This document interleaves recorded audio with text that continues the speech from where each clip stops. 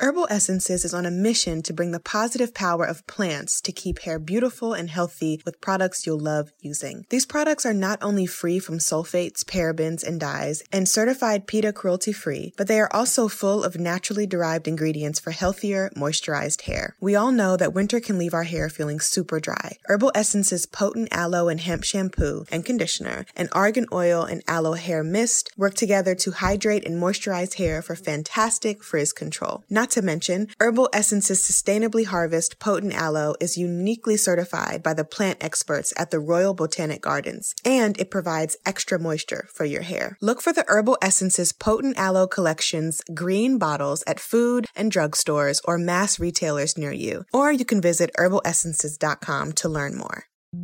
Hi, I'm Alex L., and I write books for a living. The Hey Girl podcast was created with sisterhood and storytelling in mind. Hey girl. Hey girl. Hey girl. Hey girl. I'll be sitting down with some phenomenal women to discuss love. I believe we grew distant out of love of some type, like, I don't want to hurt you. Loss. Really don't know what's going to trigger that feeling of grief in any moment. And a topic very important to my work, self-care. I'm holding on to this self-care with every ounce of me. Join us as we journey through sharing together. This week's guest is Dr. Seleena Smith. Seleena is a psychologist at a women's prison in Oklahoma. Seleena and I crossed paths because she sent me an email and she wanted to purchase my A Note to Self meditation journals for her journaling group at the prison. That's my favorite part of the week, when I have my journaling group. Initially, Seleena started off wanting to be a school teacher. I loved teaching, but I just felt like something was missing. Like I felt like I wasn't serving in the way that my heart felt congruent to my heart. One day I was watching a documentary or something, but I was just reading about women's incarceration, and come to find out my state has the highest female incarceration rate per capita, like higher than anywhere else in the world. She goes in to a prison every day to assist women in living their best life while incarcerated. I mean, there's so many brilliant women who I just think about the impact that they would have on the world if they were out, just speaking life into them and light, and letting them know who they are and what they have to offer, because they still have a lot to offer. This is Seleena's story.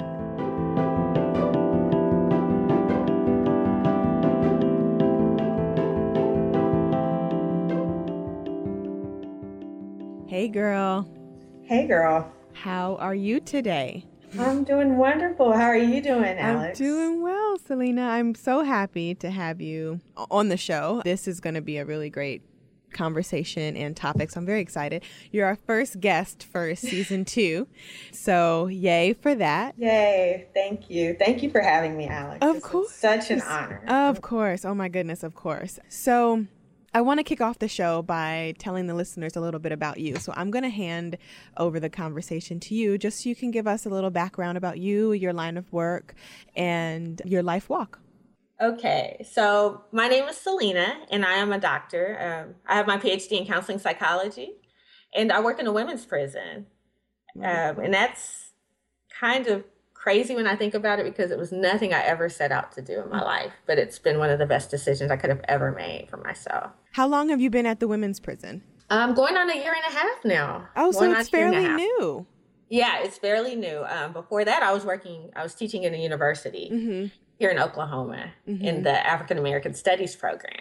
So it was a pretty big leap. That is a big leap. Okay, I didn't know that. That is very exciting for me. So let's talk about that leap. So you started off teaching African American Studies at a university. What made you go, you know what? I want to do something different. And then you literally leaped to going to be a doctor at a women's prison and to, you know, really get in there with the inmates. How did you make that decision? Well, I was an adjunct, so I was teaching three classes a semester, which was pretty busy.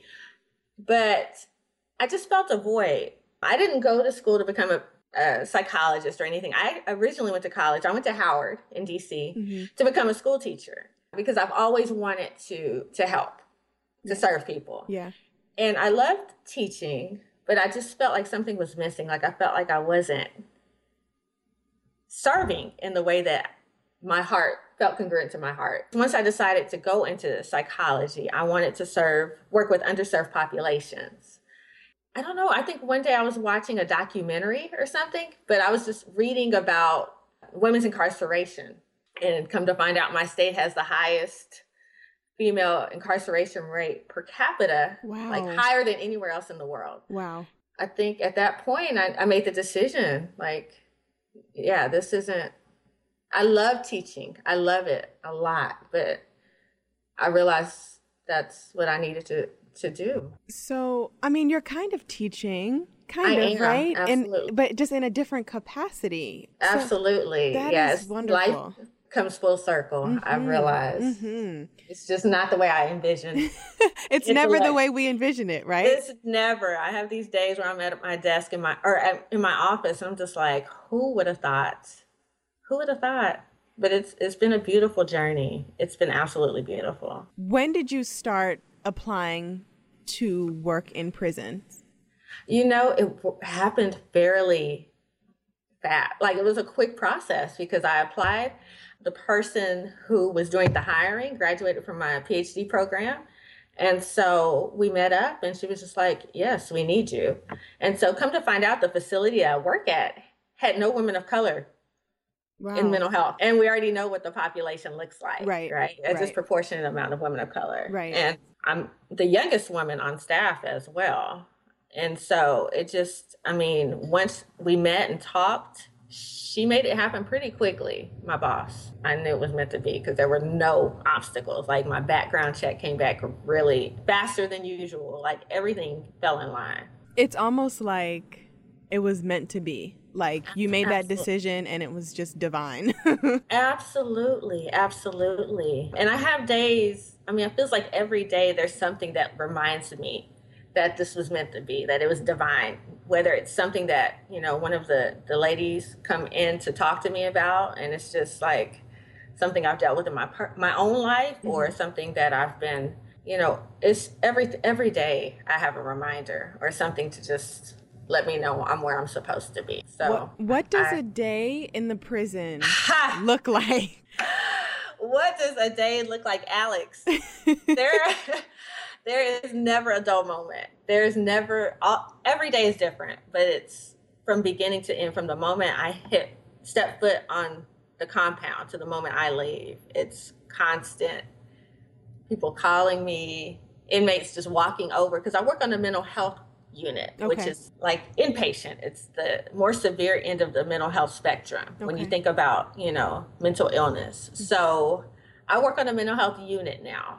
And so I even have women who are still general population constantly coming over to me.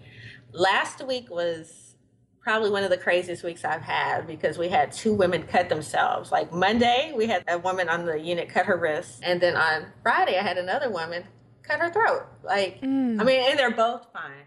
They're both they're okay. It's just one thing after another, crisis after crisis after crisis. And then I have those good moments where, you know, I just have someone come and talk to me about transitioning to prison. And I'm like, you know what? It's a good day. How do you compartmentalize? Because I am an extremely sensitive person, right? So I don't think I could ever be anybody's doctor or psychiatrist or psychologist, because I would sit and I would just cry with them, you know, because it's so difficult. Specifically, I imagine it's difficult when women, like you and I have talked about this on the phone, like they know they're not going home, right? So how do you, as a doctor, compartmentalize but still are able to empathize with your patients and, you know, give them as much comfort as you can? Well, I mean, first of all, I'm pretty transparent, and I make sure that I'm authentic. So if they're sitting there talking to me about something that moves me, I don't mind shedding tears. Like, I'm not sitting there weeping, but, you know, I let them know that I'm being moved by what they're saying, because I want to be present and I want to be authentic. And I think that really helps my relationships with the women.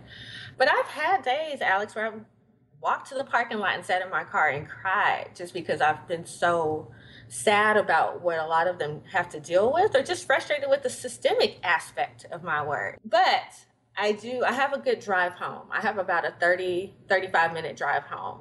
And I find that is really important at the beginning of my day, going into work to get my mind together, and also driving home to kind of just let go of a lot of stuff. So yeah, I'm definitely moved. I have days where I'm just pissed off because a lot of the women are in for nonviolent drug charges. There's no reason why they should be serving 25 years. Wow. For, what they perceive to be, distribution. Or, a lot of them have taken charges for their husbands or boyfriends or, other people in their lives. So it's frustrating. Those are the moments where I'm just really upset, and I have to, exercise and do things to really make a conscious effort to let go of stuff. So self-care is really important.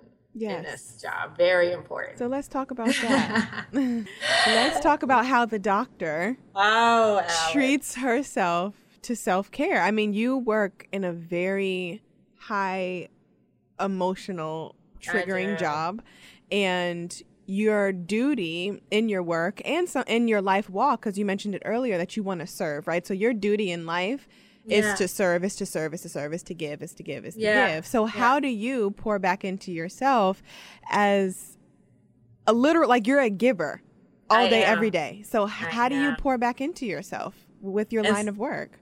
So before I even answer, I was prepared for this question because I listened to your podcast. And I had this internal discussion, Alex, like, am I going to be honest or am I going to just I'm going to be honest. So good. Honestly, and I think the important thing about this podcast is that it allows us to see that we're more alike than we are different. Like there's so much commonality in us. Mm-hmm. And one thing I struggle with is self-care, Alex. Like the doctor, I'm like one of the biggest hypocrites. I laugh all the time because that's what I'm constantly preaching to the women. Yeah. Like, you need to take care of yourself. You need to make yourself a priority. But I do go overboard sometimes. I give too much and I deplete myself.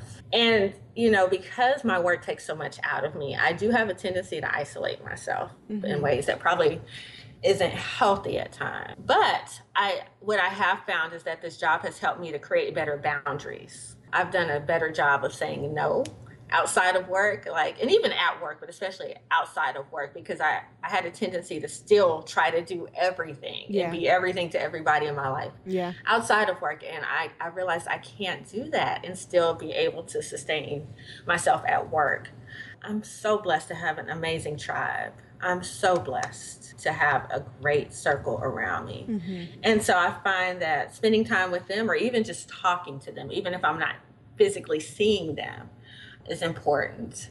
I have 2 crazy dogs that keep me on my toes and keep me, grounded in ways that I need to be after work. Yeah. But self-care is something I struggle with. Music is an important part of my life. Finding balance has been a challenge for me. Yeah.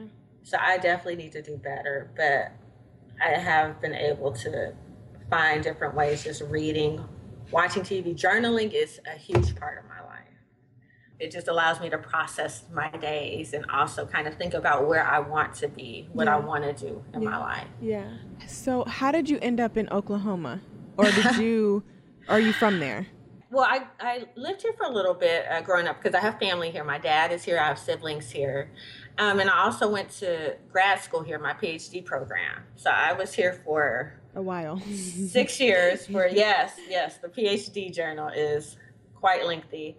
And I came back. I was living in Texas for a while, in the Austin area, and I came back. So what brought me back, in 2013, there was a really bad tornado here that affected a lot of people. And it was actually less than a mile from where my dad and my brother and their families live. And I realized when that happened that I've missed a lot of time with my family because of school and career. And so I moved here to be closer to them for a little bit because I have nieces and nephews that I love dearly. And I realized that at any moment, anything could happen. Yeah. So that's what brought me back. But I'm not sure how much longer I'll be here, Alex. Really? Yes, I love my work dearly, but I can't just be solely focused on career. And I think that's a common issue that a lot of us deal with, is that career versus personal life. And so I've found that my personal life is suffering a bit living here in a state like Oklahoma. Yeah. So I'm kind of opening up to finding out whatever. I don't know what my next step is, but Oklahoma, it's been a good chapter, but I'm thinking it might be wrapping up soon. Okay. Well, that's, that is a part of the journey. You know what I mean? It is. And it's never easy to decide when to close your chapter, but you'll find a way. We always find a way. We always find a way. Do you watch Queen Sugar at all? I started watching it and I couldn't get into it. So okay. I guess that's a no. Well, the new season started, and there was an episode the first episode actually, where there was a group of Black women talking about, having their professional lives in order and all these accomplishments. But then on the other hand, still wanting a family and wanting a partner and how to make that work, because, I think most of them were probably in their late 30s, same age as me. And so it really made me think more about, what do I want at this stage of my life? Yeah. I love my work though. And so there's that push that makes and pull, it tough. Right? Yeah. Yes, absolutely.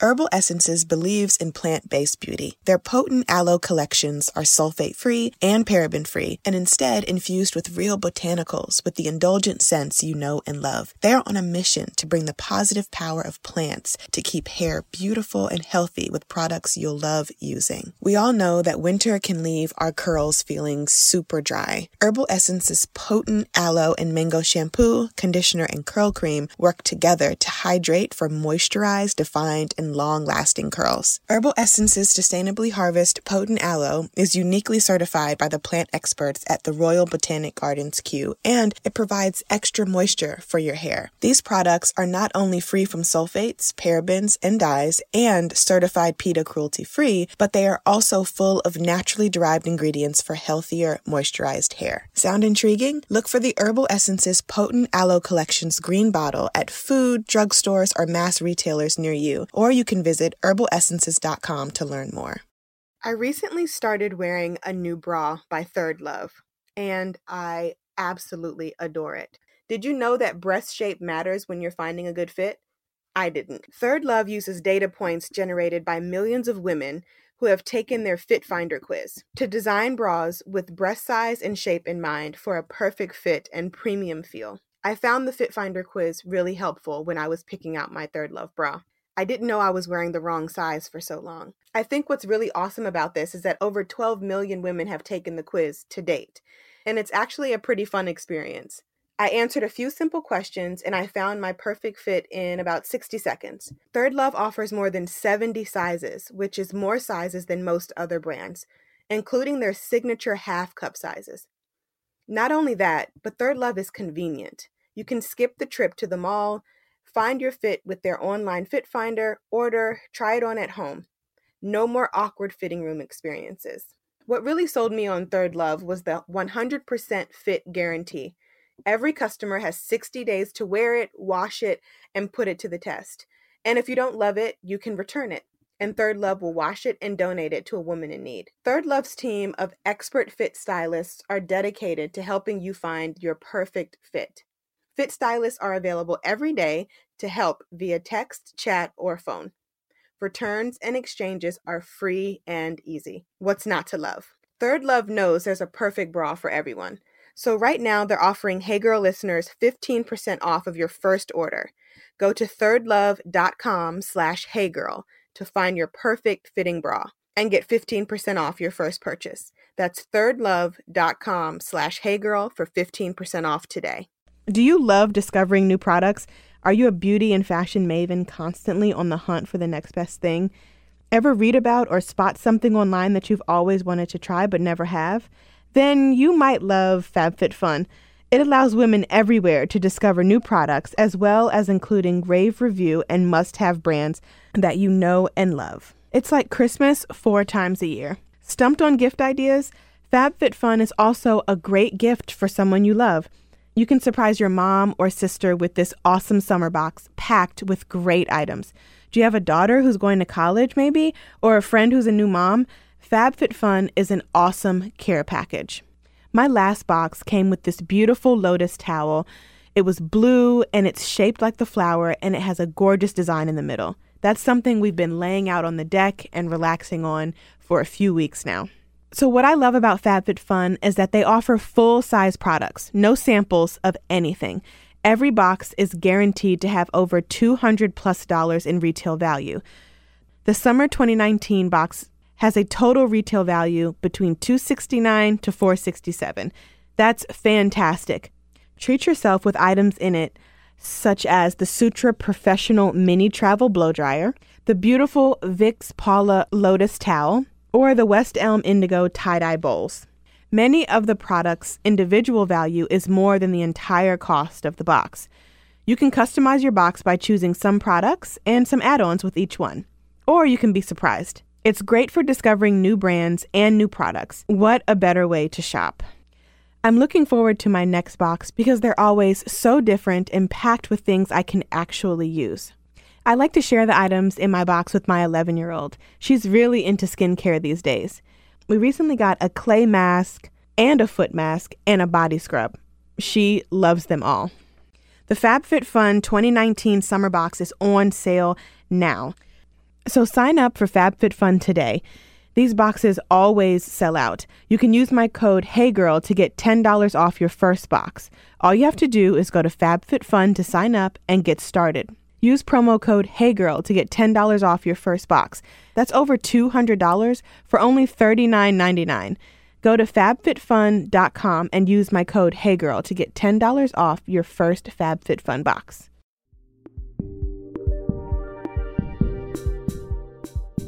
With your women at work, I know that you use my A Note to Self meditation journals with them.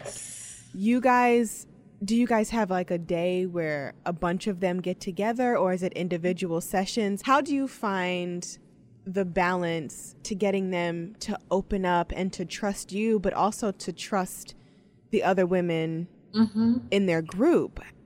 Yeah, that's huge. So for my journaling group, I was very intentional with the women that I put together. Okay. And they were all women that I've worked with individually.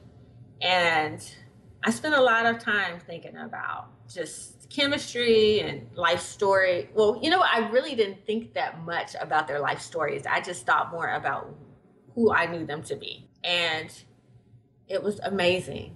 It was amazing to see them even when they first got together, because some of them knew each other and some of them really didn't. And what happened was they all had this common thread of being mothers who had lost their children at some point, and they were all struggling with forgiveness. So I think it was divine in terms of how they all came together. And just to see them developing relationships over time has been transformative for me. So it's been a gradual process, but I think as they slowly started sharing stories, and of course, there's usually one or two who are a lot more upfront and forthcoming about their stories, which made the group safer for the other ones to open up as well and be vulnerable. And so that has just, I mean, that's my favorite part of the week when I have my journaling group. That's so amazing. Yeah. And then I also use your journal with some women individually as well, though. And that's been just as powerful because, concepts like self-care are things that they've never even thought about or heard up until now, which is something that I think we take for granted. Yeah. But they've been, so focused on everything else. A lot of them were just like a deer in headlights when I brought up self-care and how do you take care of yourself, or self-forgiveness. Yeah. What were their responses when you were asking, what does self-care look like to you, or what does self-forgiveness look like to you? Some of them said, I've never even thought about forgiving myself. I just want X, Y, and Z to forgive me. Or I've been just so focused on, beating myself up all the time. Wow. Self-care, I had to, I mean, in the Explain group, it. I had to explain Yeah. what that meant. Yeah. And then I realized also there's so much that I take for granted, being free, right? Yeah. Or quote unquote free. Yeah. I started using examples when I was talking about self-care. I was bringing up examples of things that they don't have access to. I know. I was just going to say, so self-care Right. for women in prison looks Right. very different from It self-care for does. women who are not in Yes. prison. Yes. So, okay, so that's what I really wanted. I really wanted to touch on that. So I'm glad you Let's brought go. that up. How are they supposed to grasp and attain and maintain their self-care locked up behind bars? A lot of it was me allowing them to tell me what, once we actually talked through what it meant, they were able to kind of say, oh, okay, so maybe taking some time out for myself in the morning before, everybody's out on the yard, and just being outside and breathing and looking at the sky and just taking some time to just be in the moment. Yes, that's right. Yeah. Or, exercising, like they have exercise classes that they do that are kind of like Zumba. Mm-hmm. So realizing that instead of spending time with their partner or trying to take care of their friends, that they would take this time out every day to go and work out. Eating how they eat, and there's still limitations to how they can eat. Like they don't get fresh fruit and vegetables like we do. Wow. So when I come to work with salads and stuff, they're just like, Dr. Smith, like, do you know how long it's been since I've had a salad? And that's, and when you think about it, food affects everything. Absolutely. Your mental health, your physical health, like everything. And so, but, making the decision to eat less junk food, even if it's not fresh food, they're eating less junk food. What do they get to eat? Oh my gosh. Like, it's so crazy, like, because I'm literally over here, like, with my eyes getting so full and watery because I just can't even. Yeah. And I still have moments like that. They may get, hot links or bologna sandwiches, or on good days, they get hamburgers, or they may get something that's turkey with gravy. And, but vegetables, like, they don't like. The vegetables are usually like maybe canned green beans or peas or, something like that. But no, it's unless they have the money to go to canteen, and they may be able to get, an onion or, just something here and there. No, or a lot of their stuff is frozen, frozen fruits and veggies. So I want to ask you something. Absolutely. Go ahead. A friend of mine, and this might be just me trying to get like a therapy session, but I'm going to ask you. That's what I'm here for. So a friend of mine texted me the other day and said, do you think that everybody is privileged in some way? And I told her no. And the reason why, and I went through to explain that just as a woman of color, right? I acknowledge my privilege as a Black woman, as a free Black woman, not incarcerated, as a Black woman who has a steady income, who can afford, fresh fruit and food, and who can pay my rent on time, and all of these things. I feel like those are privileges that not everybody has. Right. And she was asking me because she agreed with my line of thinking, and her sorority sisters were completely saying like, no, everybody is privileged in some way. And I was thinking, if you tell someone who's underserved or underprivileged that they're privileged, and I'm talking about privilege in the economic standpoint, not that you're alive and you get to wake up and you breathe, like, that's a blessing, and that's a privilege, but we're talking about from the socioeconomic standpoint, that everyone is privileged in some way. And you bringing up that these women, when you have a fresh salad and they say to you, I haven't seen a salad in X amount of years, or you don't know the last time I had a salad, does that ever make you check your privilege? Every single day. Yeah, like, And do you understand what I'm saying? Like, does what I broke down? I mean, I'm not really great at breaking those types of things down, but I just figure like, I'm privileged, and privilege just doesn't just account for white privilege. You know what I mean? It accounts for privilege all across the board. So I wanted to see if you could touch on that and just let me know, like, how that makes you feel working in an environment where there are people who are very underprivileged and underserved. It makes me check my privilege every day in some capacity. You know, I have the right to shower when I want to. I have the right to eat when I want to, Alex. Like, even those small things, for me to tell, I have no right to tell them that it's going to get better. That never comes out of my mouth because I get to leave every single day. Right. A lot of them are in there forever. Like, they're going to die in there. So Jesus, that, you know, how dare I have the audacity to tell them it's going to get better? So how do you soothe them? I try to help them find some way to feel empowered about their life, whether it's, you know, their ability to reconnect with someone that they have, you know, lost touch with in their lives, their kids. Like, a lot of the women are mothers, and they have lost touch with their children, or their children no longer talk to them. And even just over their own life, you know, having some power to heal over, you know, there's a lot of trauma. And so letting them know that, and that's hard a lot of days, Alex, to really get them to see, like, you have a voice, trying to help them find some aspect of their life where they have power. Yeah. So yeah, those are the days where I go home and I'm just like, am I really making a difference? But then I come back the next day and I have a note under my door, like, thank you for everything you do for us. And so it's a lot. So that's rewarding, right? It is. And it must be rewarding to be able to help women reclaim their joy in some aspect. Yes. Specifically after they've been, you know, ripped from their families, or they've made poor decisions that ended them up in prison, or whether they're, you know, falsely accused or what have you. There's so many reasons why someone can lose their joy and lose their voice. What you're doing is, I've told you this before, is just absolutely phenomenal. I commend you for doing this line of work, because it's not easy. I mean, you said yourself, you're the only woman of color there.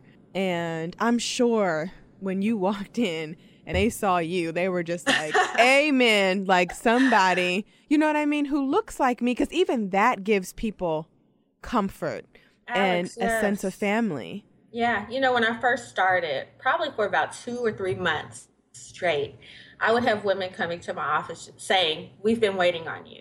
We've been waiting for you. And these are women who have been there for like decades. Like, and so that speaks a lot to how long it's been since they've had a clinician of color, or someone who's been there for decades, to say, we've been waiting on you. Yeah.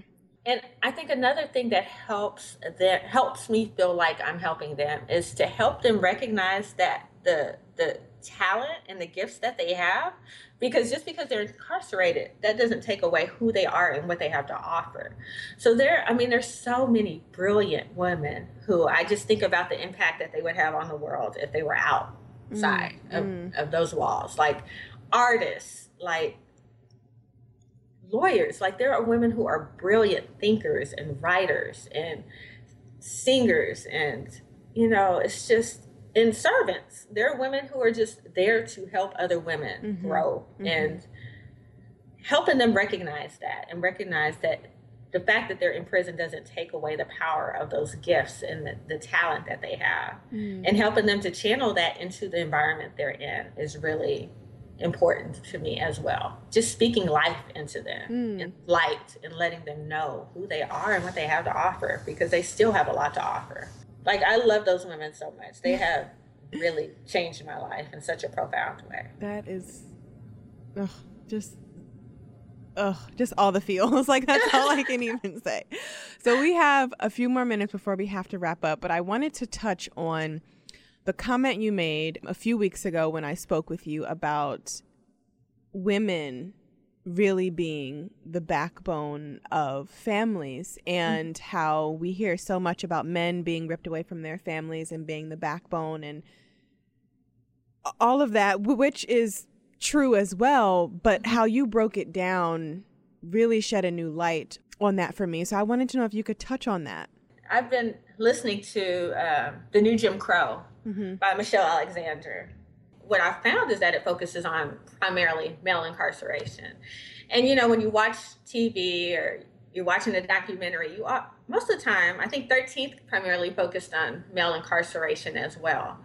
But what I realized working there is that when you take a woman out of the equation, especially in our communities, the whole system falls apart. Like the children end up in foster care or, you know, in state custody, and they're often split up.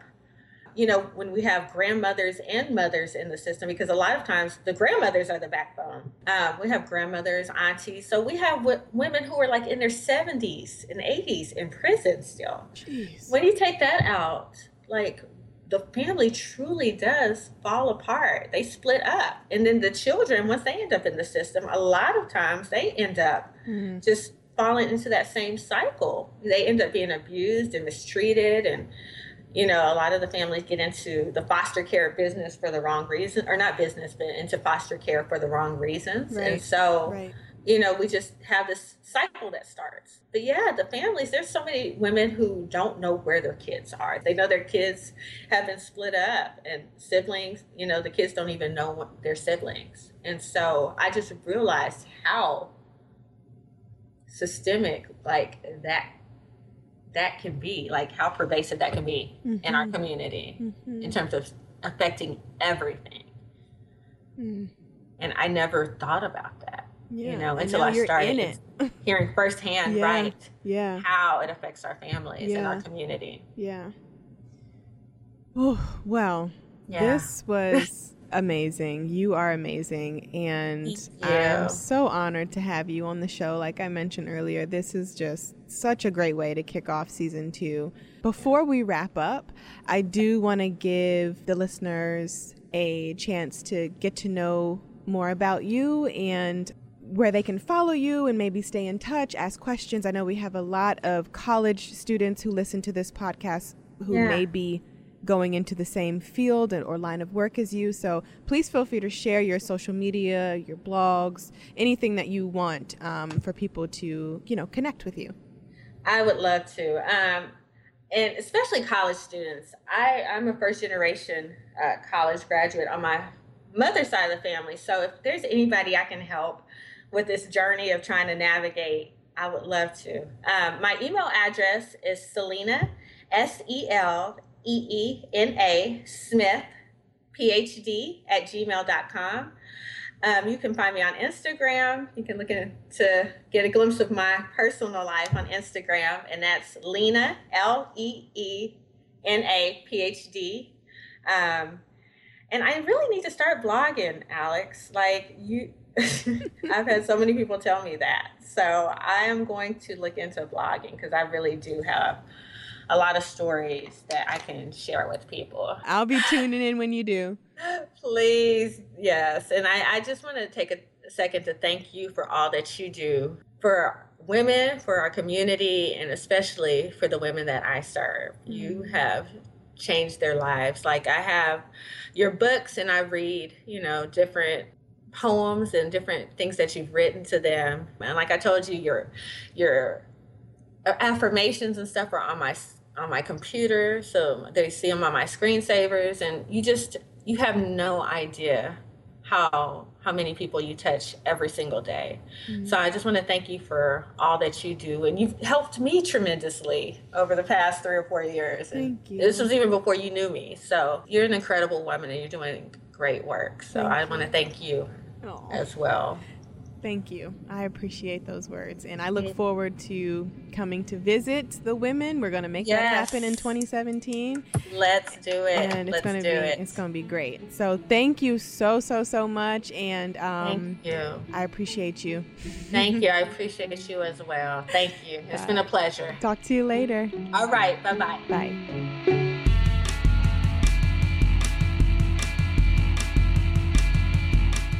Hey Girl is a member of the District Productive Network. Produced by Jamie Benson and me, Alex L. Music provided by DC's own Kokai.